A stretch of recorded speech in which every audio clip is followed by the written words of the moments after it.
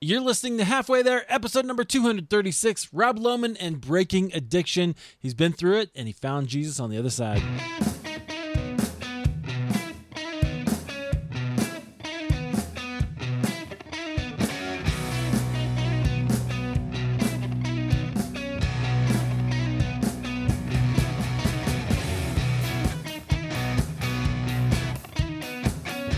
Well, hey friends, welcome to Halfway There. This is the show where we have honest conversations with ordinary Christians about today's Christian experience.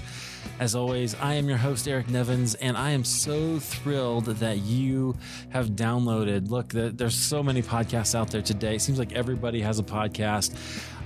We've been doing this since before it was cool. So I'm glad that you're here and listening. Go back in the archives if you haven't already. There's a whole bunch of good stuff there. Thousands and thousands of years of people walking with the Lord. And I know that you'll find something to encourage you. Today, we have a great conversation with my friend. It's kind of fun. We're in the same city. I love that. He currently helps people suffering from substance abuse to find freedom from addiction and incarceration. He's going to share his story with us. He does a whole bunch more. We'll talk all about it. Our guest is Rob Lohman. Rob, welcome to Halfway There. I appreciate it. I'm excited to be here with you. Yeah, you were kind enough to have me on your show last year, and that was a lot of fun. Really good. You do kind of a live thing, right? Yeah, a bunch of different ways to kind of grab people. You know, people have those short attention spans these days sometimes, and it's trying to mix it up a little bit for them. Yeah, I love that. Well, tell us a little bit about kind of who you are and where God has you right now. I give that really brief introduction, but I know there's a lot more to it. Yeah, where I am now, like you said, I mean, I lived a life of addiction through, chemicals, substances, alcohol, drugs, gambling, just those things were my life. And the one piece that was missing, the biggest piece that was missing growing up as a Christian my whole life was this whole identity in Christ piece. And that's why I'm so passionate about it now and what I do working with families and people that are seeking freedom from substances or just bad behavior. And they just want to change things. So I do that through multiple ways. The main way is working with families with interventions is kind of my main thing I do, but podcasting and just other ways to reach people too. It's kind of fun. Yeah, I love that. Well, I'm sure we'll get to kind of how that ministry developed. That's a big part of your story, I know. So I want to hear all about your story. So you're in Colorado now. Did you grow up here? No, I'm a mutt actually. Eric. Yes, I've lived multiple places. I was not an Army brat or anything. It was just, just the life of Rob Lohman in my journing. Okay. So where would you call home? I'd say Denver now. I mean, okay. Littleton, Colorado is where I live now. I've been in Colorado since 2004. So gotcha. I mean, this is the longest I've lived anywhere. Grew up in Indiana, moved when we were young to Texas and bounced around in my addictions. But I'd say home is here in Littleton, Colorado. We moved here about the same time then, because we moved to Denver in 2004. Right after the election. So I voted in Illinois, and a week later I moved. So there you go. You're a resident somewhere. I moved out here in 2004 after a broken down RV, which I'm sure we'll get to part of that story later. But yeah, I love Colorado. So okay, growing up, you're kind of growing up around all over the place. What was that like for you? Was your family? You said you grew up Christian, so tell me about that. Kind of how that worked. Yeah, so I was born in Fort Wayne, Indiana. My cousins, aunts, uncles, grandparents, they all lived there. So it was this great family time of holidays and birthdays. And so it was that real close family knit culture. And I was kind of like your goofy glasses wearing, a little pudgy as a young kid kind of kid. But we went to church and did the church thing. And then when I was in fourth grade, we moved to Fort Worth, Texas. And that was quite a culture shock going from Fort Wayne, Indiana to Fort Worth, Texas, where we had no family. Like we didn't know anybody at all. And, that kind of toyed with me a little bit as a youngin' in middle school and elementary school and stuff. But yeah, so it was a tough move for me at that age. And that's kind of when around 14 is when my life kind of started not reflecting the image of Christ, you could say. Yeah. Okay. Well, tell me that story. Like what happened? Well, alcohol was one of those social things in our family, lake, drinking at the lake and with family, just watching it. It was just kind of an allure, I think you could say. And never really saw any abuse or anything, but at 14 years old, I was hanging out, and this is good as we're on a good Christian show talking about this stuff. Is I was at a Young Life youth event one evening in Fort Worth, Texas, and a guy came up and he's like, "Hey, Lohman, I got a 6-pack of beer. You want to go drink it behind the bushes?" And I'm like, 2 girls, 6-pack of beer. Sure. Why not? You know?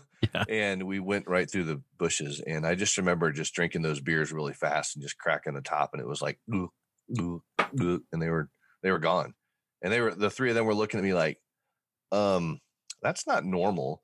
And that's really from that moment forward. I mean, my life evolved around alcohol and drinking and manipulating my situations. And again, yeah, definitely not to act like, oh yeah, that guy's part of Young Life. It was kind of like, let's kind of question that piece right now. Yeah, that's interesting.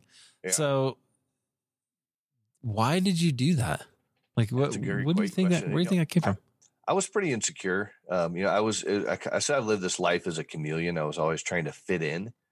And I think moving to Texas, it was trying to like fit in really. Cause I still, even when I go back there, I still don't feel like in a way I fit in Fort Worth, Texas. I don't know why. Probably some stuff I should probably seek some counseling over, Yeah. EMDR or something. But the reality was, I don't know. It just, because a lot of my friends drank. I mean, heads of Christian organizations that were down there and church kids, they were all drinking. Yeah. And not all, but you know what I mean? It was that thing of like, this was a normal thing. I mean, you go on the ski trip with the church and I'm bringing a flask of, scotch or whiskey or something like that. And the other guy whose dad's a big leader is bringing some other alcohol. And it's like, wow, okay, why did we do that? I don't know. But the thing is, I never really got in trouble for any of it because I learned the art of manipulation and talking my way out of situations. And I thought that was a skill, which later I look at as that was kind of a detriment. So now I use that art of persuasion for good. There you go. Yeah, that was so it got you into some trouble. Oh yeah. Yeah. I had multiple overnights or arrests and, MIPs, they called it in Texas, minors in possession of alcohol. And that was just kind of high school, really. I mean, it was just, we'd go out and get drunk during lunch or drink during lunch and then come back to school. But I was a smart kid. I was, senior class president. I had a lot of accolades and things. So I think it was maybe overlooked sometimes or just not wanting to open the eyes to recognize what was really going on. So I was good at covering things up, I guess you could say. Yeah. Isn't it interesting? I've been reflecting on that a little bit this week. Like, how is it that so many people can be so hurting and nobody notices? Like, why is that? I think people don't want to notice. Yeah. Because then you have to address it. And if your son or daughter is hurting, then you have to address it. And you have to look at yourself like, what have I done incorrectly that they're this way? Or, oh my gosh, now my husband or my wife or something is like that. And if I look at that really, then I'm going to uncover some things I may not really want to uncover. So I think there's that fear of just really knowing what's going on and how did I impact that negatively or just complete naivety. Yeah, there's responsibility, I think. Yeah. When you know that your, loved one, like let's say in my world of the interventions and stuff I do now, and someone will call me and say, well, my husband's driving around and he has the kids in the car all the time. And I know he's drunk driving and stuff. I'm like, okay, right there. So would you let a stranger get drunk and drive your kids around? Well, never. Okay. Well, that's what's happening now because your husband or spouse or whatever is now a stranger under the influence. So those situations of now you have to do something and then that causes a rift in the family. But if you don't, I mean, people can die and loved ones can die. So I'm all about confronting from a loving perspective. Yeah. Yeah. Okay. So you were kind of, I mean, those are pretty basically alcoholic activities, from high school. Wow. Okay. So, where'd that go? Where was Jesus for you in that? Was he? He was at church and he was in Bible study, but we didn't talk about it as like a crew of people. It wasn't like a topic of conversation. It was like, hey, what are we going to do this weekend? Where's the party? And so he was there and it was in that journey of just kind of like, how do we navigate this world of social life and Christian life. Right. And so Jesus was there and I had this belief that I didn't do these foxhole prayers. Like some people I know, Eric, they're like, God, just get me out of this. I'll never do it again. Cause I knew I was going to do it again. Yeah. Right. I wasn't at that point yet, but it was just, it was fun. I mean, we were having fun. It was pushing the boundaries. It was just, for us, it was fun because there weren't a whole lot of consequences. And when I went to college, so I went to college to become a doctor and I was like a real smart student and everything, but going to college to become a doctor, then I was like free from the household, you know what I mean? And And I got in trouble my freshman year and sophomore year. And like all 4 years I was there was something going on. But if I had to get an A, I would just study. I'd easily get an A, but I just didn't have that. I didn't have that foresight. Like there wasn't this, I wasn't seeking mentors or wisdom and saying, hey, what do I really need to do to accomplish these goals in my life? It was just like, where are we going to go this weekend? Which fraternity party can I get? Like, crash or those things. And then it was like, oh, I need to get an A on this test. So I, pass. So I'd get an A. And so those were the things, but my poor parents, they were just at home, not really knowing exactly what was going on, but they were concerned that I may not be living the, they weren't like straight narrow type people, but just, they knew I was maybe off a little bit. Yeah.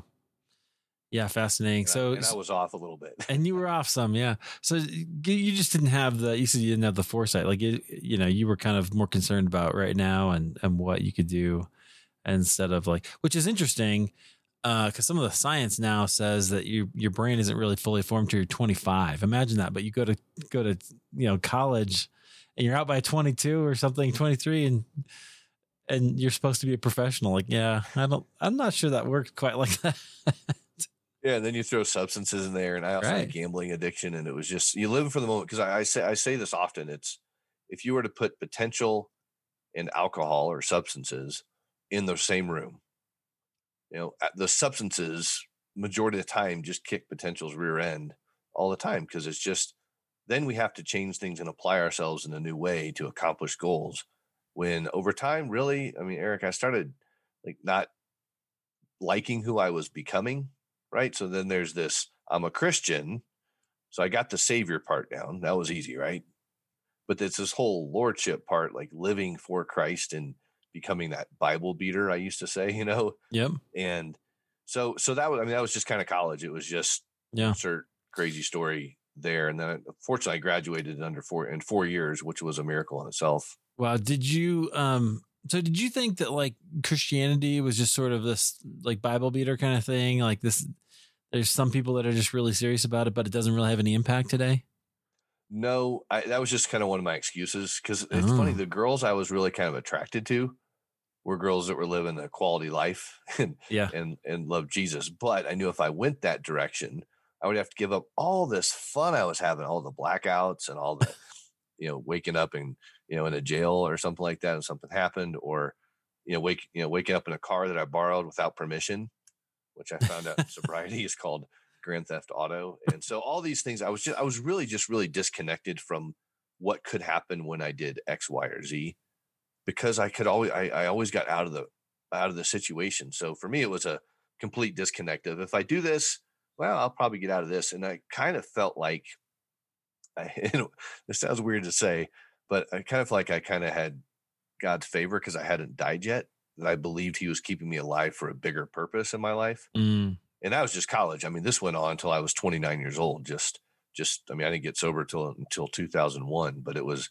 in the middle of that, in my working career, my, adult life and different careers that I had. I mean, it was always drinking, and I happened to have bosses typically that liked to party. And so, but it was those things of, like getting out of a DUI and wrecked car where I didn't die. And I wasn't a consumer is what I was.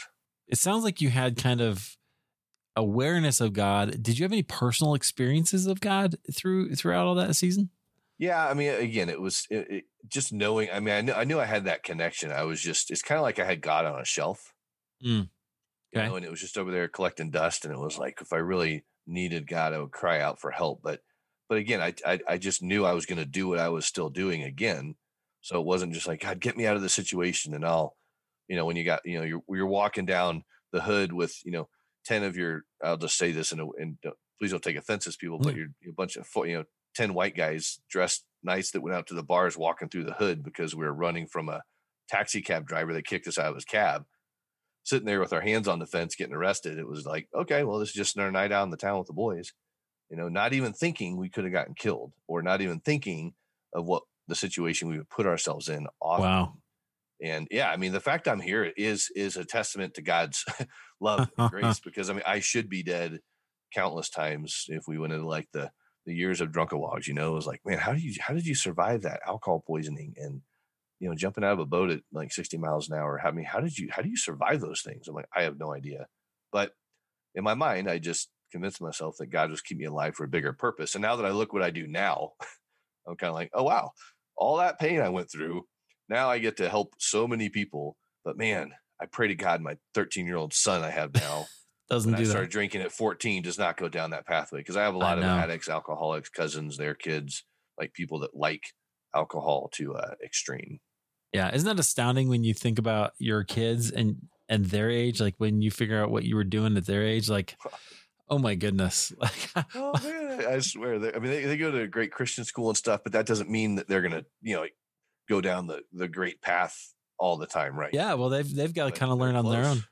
They know what I do and my experience. Like my daughter actually said to me once, like 2 years ago, she's 11 now. So she was around 9. She said, Dad, I was just driving her to school one day. And she said, Dad, I don't ever want to drink alcohol. And I was like, oh, that's that. Why would you say you don't ever want to drink alcohol, honey, or whatever, however I phrase that. And she said, well, I just see what you do. And I don't want, like, she doesn't want that to be part of her story. Right. And I said, honey, my desire for you is that you would be able to have a glass of wine with your girlfriends when you're older, because there's nothing wrong with alcohol, right? It's the abuse of alcohol or substances, right? And I said, but the family you come from, right, on both sides of my family are alcoholics. There is a gene in there that, we could look at, could trigger or not trigger, but we're just going to keep an eye on the situation. And if I notice some things, we'll talk about it. But I hope you can have, when you're old enough to drink, a glass of wine with your girlfriends, or, a champagne at your wedding or something. But if not, it's okay. I've survived 19, almost 20 years, right, having any alcohol in my system. So you don't have to have it. Absolutely. Not at all. Not at all. I love that. Okay. So when did this come to a head for you? Like how did that finally resolve? Yeah. It was, there was a big change in my heart. I was living back in Fort Wayne, Indiana at this time. So back to where I was born, right? About to be reborn. But I really wanted a change in my heart. Like I mean, there was change brewing inside of me. I was like, I'm just sick of this. Like, I'm just sick of this lifestyle. I mean, I had an alcoholic marriage that was based on, drinking and sex, and God was not in the middle of that. Right. And that was a short-lived marriage. And then I had this freedom again. But inside of me, I just did not like the guy I had become. I was $67,000 in credit card debt, at 29 years old. And I'm staring myself in the mirror. I'm doing a lot with suicide ideation, right? I'm really thinking about, like, it'd be better off, this world would be better off if I were dead. And so I started having these visions of me actually killing myself repeatedly. Wow. Over and over again, just like driving down the highway and seeing my car explode. And it was just tormenting me, but I couldn't tell anybody, because if I told somebody, I was afraid they'd lock me up or say, dude, you need to go to a psych ward or something. Cause like normal people don't think about killing themselves. I'm like, well, give me your definition of normal. So June 7th, 2001 comes along, and it's a typical night. I mean, I just went out 8 nights a week. I drank and drove every night. Wow. And so the fact I never killed anybody is surprising, because I drove in blackouts, and I was not the person you really wanted to have driving around downtown Fort Wayne or anywhere really. And again, most of my friends did the same thing, but this particular night I was hanging out in the bar, and all of a sudden the bar gets completely dead silent. Like I couldn't hear the band or anybody. I couldn't hear a single thing except for a voice that said, "You're done." And then the bar got really loud again. I was like, holy cow, I don't know what happened. And I don't really cuss at all, and I won't on your show, but it was like, things came out. I was like, what the heck just happened, right? Yeah. And I looked at my buddy Sean O'Brien, and I was like, man, I don't know what just happened, but I need to go home. I think I'm done drinking. And he chuckled, because we drank all the time together. And then next thing I knew, I'm driving home. And there was a big shift that happened inside of me where I really felt different. Wow. But at the same moment, I was highly intoxicated, right? So it was this weird kind of, what's going on in my head? And I'm driving home. I'm really emotional, thinking I'm done drinking is what I was like, wow, I can't believe we're finally here, right? And I get to my 1-bedroom apartment, and I walk up 12 stairs to my loft apartment. And next thing I know, I'm laying down on my workout bench with 350 pounds on the barbell. And I pick that barbell up off the rack, and I drop that barbell across my chest. Ouch. Yeah. And in the moment of me taking that action to pick it up and drop it and unhinge my elbows, like the lightning speed of time that happened between that moment, what happens next, was like God intervening, because what I believe happened was God grabbed that bar, because I couldn't hold that weight myself, even sober, right? Right. But God holds the weight of the world, right? So here's God holding that bar, and next thing I know, my dog is nudging my leg with that kind of, like dog head tilt, like looking at you, curious, like, what are you doing, Dad? Yeah. And my first thought was, who's going to feed you tomorrow morning? Right. And so my heart completely breaks for my dog. And I start thinking about my mom, my dad, and my brother, and my family. I'm like, what am I doing? And here's God holding that bar, like, are you ready? Okay. And I just remember putting that barbell back on the rack, or he did. And I can hear the clink of that barbell hitting the rack as I tell you the story too. Right. Wow. Because it's a very pivotal point in my life. And the next thing I knew, like, I'm pouring out my 2 full bottles of scotch in my kitchen, because that's about how much I could drink in a day. Wow. Because I was in sales and marketing, so I was entertaining clients, but we'd party till 3 or 4 in the morning, and then I'd get up and go to work the next day a lot. So that was like, could be an extreme night, right? But God and I poured that alcohol out, and I just felt complete peace, like I was a different guy, right? And I woke up the next morning, or that morning, and meant to call my Aunt Carol, who's now passed away, but she had about 25 years of sobriety then. And I accidentally called my parents, which was the prayer that my mom had been praying for years was now answered, that I reached out for help, right? And she knew I was not doing well, but didn't know how bad it was. And so parents, loved ones, don't ever quit praying for your kids, your friends, your uncles, your aunts, whatever. And I cried for an hour. My mom cried for an hour, and my aunt picked me up and took me to my first AA meeting in the back of a bar in Fort Wayne, Indiana. And that was my first meeting of willingness, because I got sentenced because of some court stuff before. But I went back there, and there were these happy, joyous, and free people. And I see the steps, and it talks about God. And I'm like, I'm home. And I just jumped in. I'm a kind of extreme guy sometimes. I just jumped in, all in. Like, I quit drinking. I threw my TV out in my apartment, like anything that wasn't wholesome. Like, I got rid of magazines and CDs. Like, I went on this like clean house rampage.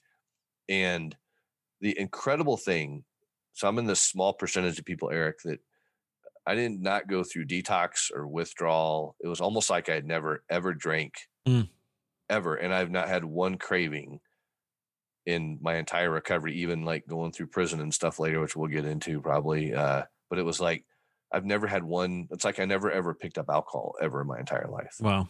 You were just done. God said you were done, and you were. He delivered me. And I'm like, man, wow. It's so amazing. Now, my gambling addiction stuck around for many years afterwards, which caused some issues in my life. But the alcohol and substances was just gone completely. And were you grateful for that moment? With the barbell, were you trying to hurt yourself, or was that, what was the deal with that? I didn't write it out on a napkin. It was happening. But I'm sure my intention was to kill myself, because it was 350 pounds, all the weight I had there, and just to drop it. I mean, that was yeah. Okay. Gotcha. I just wanted to make sure I was understanding that right. Okay. So yeah, that's a lot, man. That's a lot. That's heavy, dude. But like when I sit down with families now and I do interventions around substances and things, and they're, I'm sitting down there with their loved one. They're like, well, how do you know me, man?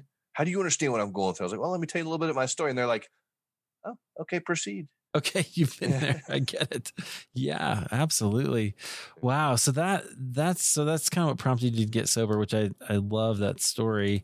It's amazing to me how God shows up, and I'm so convinced that those, which I maybe wasn't when I started the show, but that those kind of mystical experiences where God just like talks to you in a bar, right? Like, it was crazy. That's the only time I've audibly heard. Yeah.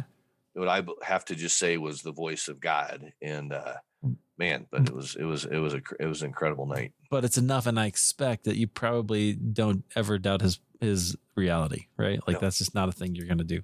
No. Okay, so you said that gambling kind of led you to some other places after that. So, like, when did you first get into gambling? Was that just part of the lifestyle, or was it like a? Yeah, I was 15 years old. I remember sitting at my buddy Case's house playing just coin games, and it's crazy. Like, I'm 15, right? I got like a little mowing business and some money coming in, but we would be dropping like $100, $200, $300 on a hand at 15 years old, because you can't go out, because you got to be tough, right? And it's like, all those things. But yeah, and that just, I mean, it's just continuous scratch tickets and trips to casinos. And what people don't understand is gambling is a completely different world than substances, because it's called a process addiction, right? So, like addiction with substances, drugs, alcohol, you have to put something in your body. But with like sex and drugs, or sex, gambling, and food, those, like food, you put stuff in your body, but it's still a chemical release in your brain. And so I had this dopamine deficiency in a brain, like you said, doesn't develop till you're 26, right? And your doesn't finish till you're 25 or 26. But like I had this dopamine issue in my brain that was just depleted, and I had to do stuff to feel excited about things. And gambling was one of those aspects of my life that just remained constant until 2.5 years ago. Wow. Okay. So how'd that go down? Yeah, that was, well, so, I'll just say this: recovery was awesome. It was 2001, and I was Mr. Recovery. Because when you get sober, I had to learn how to date, read books, play golf, play softball. I had to learn how to do all that sober because I was always intoxicated. So I learned how to do those things sober, and I did a bunch of cool things, career transitions and stuff in recovery, because they say that in recovery, you can do anything you put your mind to, as long as your spiritual conditioning is solid, right? Now, my spiritual conditioning is Jesus Christ. A lot of people in recovery is just God of their understanding. Okay. I respect the program.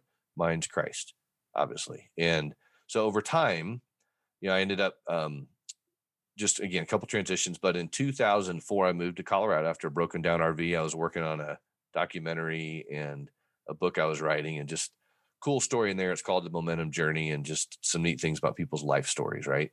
So I'm living in the beautiful mountains of Vail, Colorado. And then one day I decided to come over to Denver on a youth retreat, and I meet my wife, my current wife, Jennifer, and she was working for K-Love Radio. And I was working on this big 3-day Christian music festival God called me to. And all of a sudden we just connect, and we're like, I think we're supposed to be together. Less than 6 months later, we got married, and just a beautiful thing there. And her dad was dying of cancer, so we ended up getting married earlier, which was not the beautiful part. But we've had a fast and furious journey in our marriage. And over time of being married, now I'm a husband, right? I wasn't a husband when I got sober. And then my son Zeke was born in 2007. Now I'm a father. I wasn't a father when I got sober, right? So these insecurities are starting to creep up. Yeah. And I tell people, like, it's great that you felt like you dealt with that issue when you were single. It's probably good to continue to deal with some things when you get married and have kids, because those things start coming up in a different way. They have a different face to them, a different way of self-doubt and things like that. So over time, that started creeping in, self-doubt, that I could do this, that I could take care of my family. And there's certain situations that happen that, were blatantly in front of my face that says, you can't do this. And I'm like, yes, I can. And so over time, my daughter was born in 2010, and I had a business. I was running an insurance company, and it was failing because I was not hitting my numbers, right? So in 2011, I, based on a series of a lot of things I won't get into, but I just convinced myself that I had failed as a husband and a father, as a businessman.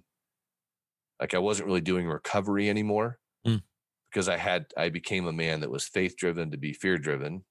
I became a man of abundance mentality to scarcity mentality.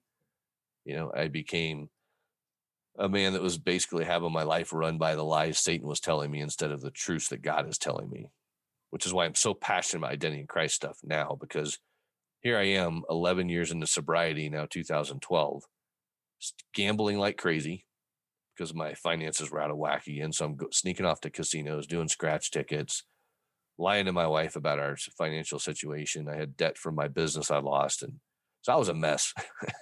Another recipe for disaster. I was dealing with suicide ideation again. I was physically harming myself to where I would punch myself in the side of the head to get that dopamine rush. Wow. I would literally get a flash of light. It happened one night in my insurance office. I was like, oh, why did it just happened. I was like, why did I just crack myself in the side of the skull? But I saw a flash of light, and then I was like, oh, and I would just get back to work. Wow. Weirdest thing ever. But it actually, in a weird way, felt good, and it got me out of my mental paralysis. I started doing that repeatedly to the point where I couldn't even put my glasses on. Like, imagine the glasses like you have on right now. you can't even put them on because the pressure of your glasses on the side of your head was too intense. Wow. Yeah. So I obviously hated who I'd become. So fast forwarding to the next, you think the alcohol thing would have been my bottom, right? People say, oh, that must have been your bottom. Like, no, that was substance bottom. Now I'm dealing with chemical like issues with gambling and dopamine and control issues I didn't know I had a problem with, and OCD issues and all this other underlying stuff I never knew I needed to deal with. And so here we are, February 14th, 2012. And we watched an inspirational movie that night called 7 Days in Utopia. Have you seen that? No. It's a good movie. It's a really good movie. When I look back on it, this day it wasn't, but later on it was. But it was this story of a young man or an adult man that never measured up to his father. Right. And I felt like I never measured up to my wife's expectations of me. Mm. And so that was a reflection of how I had failed in my life. So I saw the pain in the pain, not the beauty and the redemption of this movie. And so they all go to bed and I'm up late and I'm just working on a side job and, looking for a job really. And all of a sudden I was like, forget it, I'm just going to clean the house. And I hate clutter. I didn't know how bad clutter bothered me then, but our whole house was clutter and had been for a while based on a remodel we were doing. And the next thing I knew, after getting off the couch, I was on my covered patio and I'm setting some boxes on fire on my covered patio. Oh, wow. Right up here across from CCU in Lakewood, Yeah. Yeah. Here in Lakewood, Colorado. And again, it wasn't something that was planned. It's kind of like laying on a workout bench with 350 pounds. Like it was just kind of a subconscious mental autopilot. And so here I am lighting some boxes on fire. And I was like, holy cow, what the heck am I doing? Yeah. And then I ran inside, shut the door, and ripped my wife out of her bed. She got my daughter, who was 2, out of her crib. My son was 4 out of his bed. And we run downstairs and the fire is still outside on the patio. Right. So I go outside to wake my neighbors up. And then right when we're ready to walk out, because it's February, it's cold, it's snowing the day before, we walk out the front door and my entire covered patio just exploded like a bomb went off. Wow. Shook the building. It was like windows blew out. I'm like, holy cow, Rob, what have you done? It's like, holy cow, how did you get here? I didn't say that at the time, but I was like, man. And it just began this journey of like, who the heck am I? And my wife's journey of who the heck is he? Right. Because people could have died that night. And that was truly the bottom of my life that evening. People could have gotten hurt. Fortunately, nobody did. But it began this journey of healing and I had to go figure it out. And I ran back to AA. I ran back to church. I got discipled by Don McCreevy over at Foothills Bible Church and Chad Brugman over at Red Rocks Church. And it was just like, I was trying to find people to help me figure out what the heck happened to me. Right. And my wife's trying to figure out what happened to him. Yeah. And over time, it just became a place of being humble and transparent and vulnerable with people. Like they'll say, how you doing? Like if we see each other at the grocery store, Eric, and you say, Rob, how you doing? You better be ready for how I'm really doing. Because I'm going to tell you. Right. Because when I hide that from people, close friends, I do stuff like this thing. Right. Yeah. And so that began a journey of confession. And I confessed to authorities in June of that year what I did. And they came and arrested me 6 months later. It wouldn't let me turn myself in for whatever reason. Like God's hand is all over this thing. When you see like, man, I confessed to what happened. And 6 months later, not knowing when I was going to get arrested, I get arrested on, it's crazy thing, about 19 felonies and 13 misdemeanors. Wow. For that one event? Yeah. Wow. On $100,000 bond. And we're just like, God, you're in control of this. Like you are. Was that like arson or endangerment? Yeah. Like what was it? Yeah, it was arson, endangering lives, damage to properties, all this stuff. And they went for the fences because obviously you're going to plead down. But the day I got arrested, we're living in this house that we're in right now. And this kind lady let us move into the basement, knowing our whole story. We told her the whole story, and she's like, "Yeah, you can live here." So we lived downstairs, the place we're living now, for 3 years, right? Just to kind of heart, we paid minimal rent and really helped us get a leg up, and that's where we were living at this time. And so my kids never saw me get arrested. Nobody did except for my wife, which was hard enough. And they treated me like a massive criminal, and I was like, dude, they knew where I was every second of my life. Like I checked in with them, but they just would not let us turn ourselves in. And then they're like, you've been on the run. I'm like, whatever. So it was the weirdest thing, man. But God reduced my bond from $100,000 to 25 grand, which was a miracle. My attorney had never seen anything like that. Wow. And so it was these confirmations, like just not being like, in, traveling through with Moses and like, God, please take care of us again. It's like, I've done that how many times, right? And so I just believed that he was going to take care of us. And so I was out and about, and 8 months later, I got sentenced to what should have been anywhere from 2 years of work release to 56 years in prison. And the judge gave me a 13-year prison sentence in 2013. Wow. Okay. Yeah. So that's 2021. So that didn't happen. Right. That's devastating. God's miracles, man. And 10 and a half months later, I was released to a halfway house. I was over in Delta, Colorado in prison. 10 and a half months later, I was released to a halfway house over here in Littleton, 10 and a half, or in Inglewood, about 8.2 miles from where my family lived. And when I was gone, my wife was having her own journey of like, who the heck is my husband? She talked to God, not listened to all the chatter of her friends, and realized I'm going to stay with him. Right. And that was what she had to go through. It was like, what did God want her to do? And I'm grateful for that. Very grateful. And she protected me from the kids.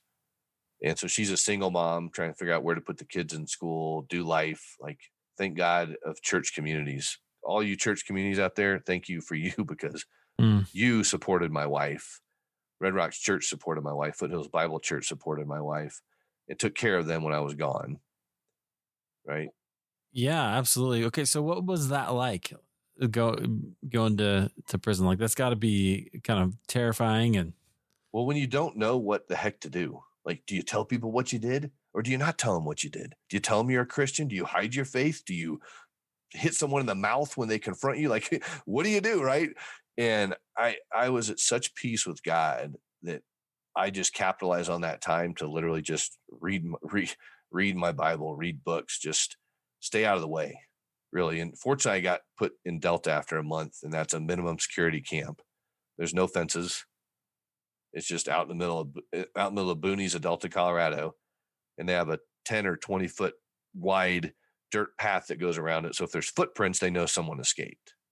Right. So, but it was an old college campus that we went to. So it literally was like being on a college campus in a weird way, but I never felt threatened. I never really felt scared. I just felt the presence of God. And so I, studied it. If people saw the video of us talking right now, doing this, like over my right shoulder is a stack of books that I read when I was gone. And it's 42 books that I studied. John Ortberg, Mark Batterson, Dallas Willard. I actually read the Bible from front to back for the first time in my Christian life. And so I just read and became a student. My wife one day said, honey, just please stop writing me, because you're sending me so much stuff. I don't have time to read it.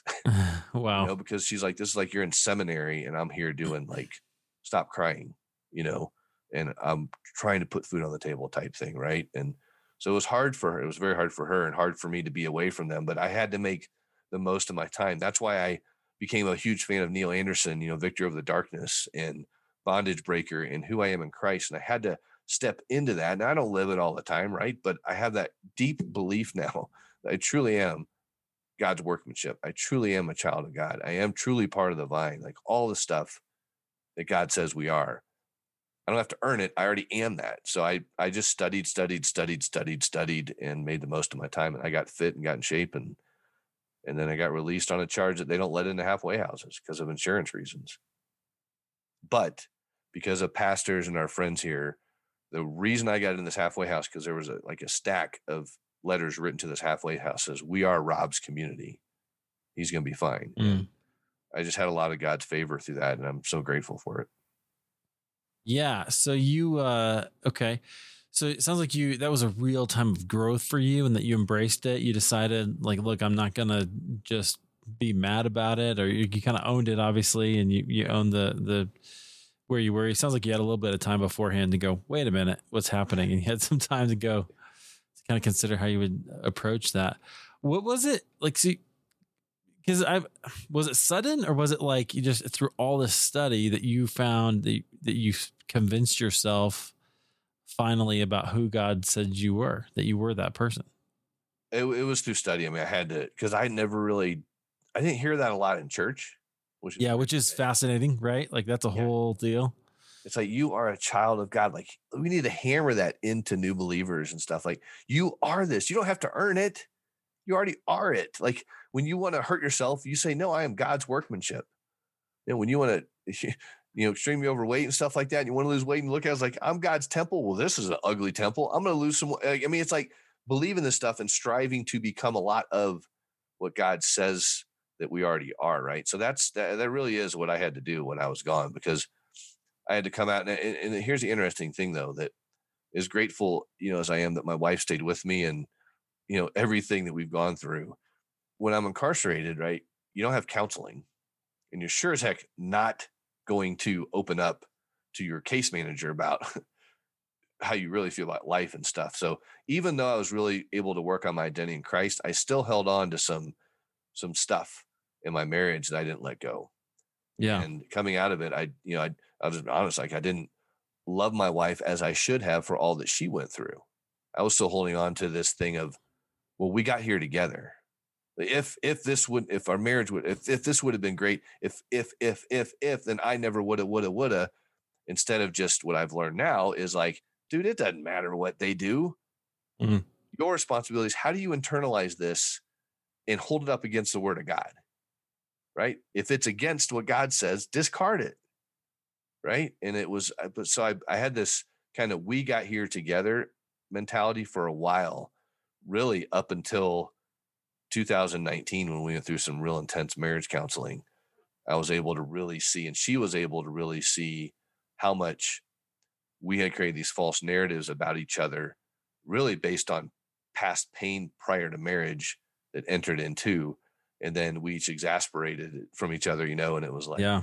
and that's kind of the way it went for a while afterwards too, but it was this journey of, I have 2 kids now and a wife to take care of. So when you have felonies, you go wait tables. That's what I've done before. So I just literally got a couple jobs waiting tables, and rode my bike everywhere, and Yeah. at the halfway house. And I mean, I got released on parole early, and just, I mean, a lot of amazing things happened that should have taken a lot longer time. But again, I just really feel like God's favor was upon us in so many. I mean, my wife and I could write a couple books about what God's done in our life.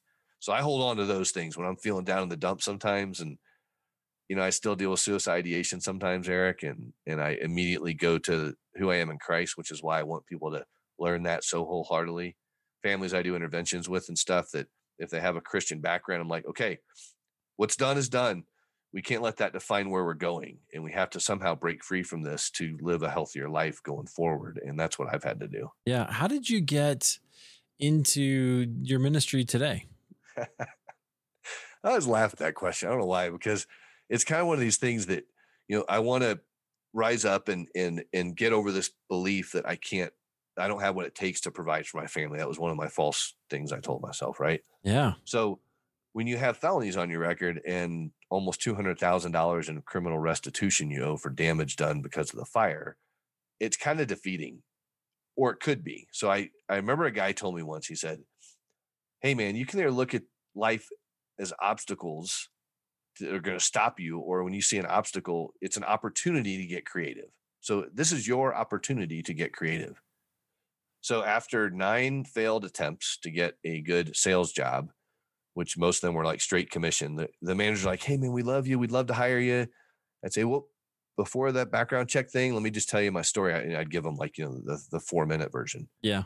And they're like, hey man, sounds like you're over that. We'd still love to hire you based on, because I mean, I've got an MBA and like great marketing and sales experience, all this stuff. Right. But every time HR kicked me out and said, felony, you're out. Felony, you're out. And I was like, this is not cool. Which is that's one of the problems with our society at the moment. Totally. Like we're incarcerating people at astronomical rates, and then also at the same time refusing to employ them. Like, you got to figure out. I know it's a risk, but man, we got to figure out how to care for people better. Yeah. Unfortunately, a lot of companies are changing that. Like, Colorado got to ban the box thing. So there's no box on the application that says, have you ever had a felony? Oh, nice. It's gone. Should be gone. It's a progressive thing for people to get them on, like whatever the timeframes are, but that's gone. So now they can at least have a chance. A guy like me can have a chance to come in and interview and tell you what happened voluntarily if I want to. right? But to just throw my thing in the trash because I check a box that I screwed up in my life. Well, guess what? Person reading it, so have you. Right. You just don't have it on your record. And so after too many of the rejections, I was like, okay, God, this makes no sense. I cannot go the traditional route. And I don't know any businesses that hire felons. So a friend of mine said, hey, Rob, have you ever thought about getting trained to do interventions and recovery coaching? He's like, good recovery and obviously no bad recovery. You've been coached, you've coached people before, and you this like you business world. And so I was like, no, let me learn about it. So oddly enough, 2 weeks later, a lady was coming to Denver to train some people. I went through a 3-day crash course, and she basically almost let me take it for free. And was like, okay. And unfortunately with that, it's kind of a crash course. And then, okay, go be an interventionist. Yeah. Right. There's a lot more training that should happen in that. But for me, it was like, okay, I'm going to go be an interventionist. But I have a lot of business sense and things. So I had it was a quick start for me. So I literally incorporated the business, went out and got running and just started meeting treatment centers. I'd just go knock on doors and say, hey, Eric, my name's Rob. I'm an interventionist, and I found other interventionists to train me and at least that lived in Colorado to walk me through some situations. So I had some mentors because I hear this weird thing, like having a mentor in your life is a good thing. Yeah. Right. So I pay attention to that. So I found one interventionist particular, and then a lady that trained me, and I just started just getting out there and doing it. I learned how to do recovery coaching. Like I started taking classes through PCCI, Professional Christian Coaching Institute, and went through some other interventionist training. So really since January 1st, 2016 is when I incorporated my business. And it's been tough. I mean, it's a hard industry. It's ups and downs, it's kind of like, if you're not working on intervention, you're not getting paid. It's not like you're on a salary anywhere. You're doing your own entrepreneur thing. Right. Right. And so I just have tried to stay in front of as many people as I can. And I've had up seasons and down seasons. I've had seasons where it's been so incredibly hard to keep constant flow of business because I help a lot of people for free too. Yeah. And free don't feed me. You know what I mean? So it was like, I was doing a lot of those things because I just don't want people to suffer. And in turn, we suffered a little bit. So I ended up getting a job with the treatment center doing outreach for 15 months. And it was a good salary, got us where we needed to go. And then they started letting people off. And that was in 2019. They let a bunch of people go. And then COVID hit in 2020. So it's been this thing of, it's reminding people of what you do, which is why I spent last year learning a lot of marketing stuff that you and I crossed paths with. Yep.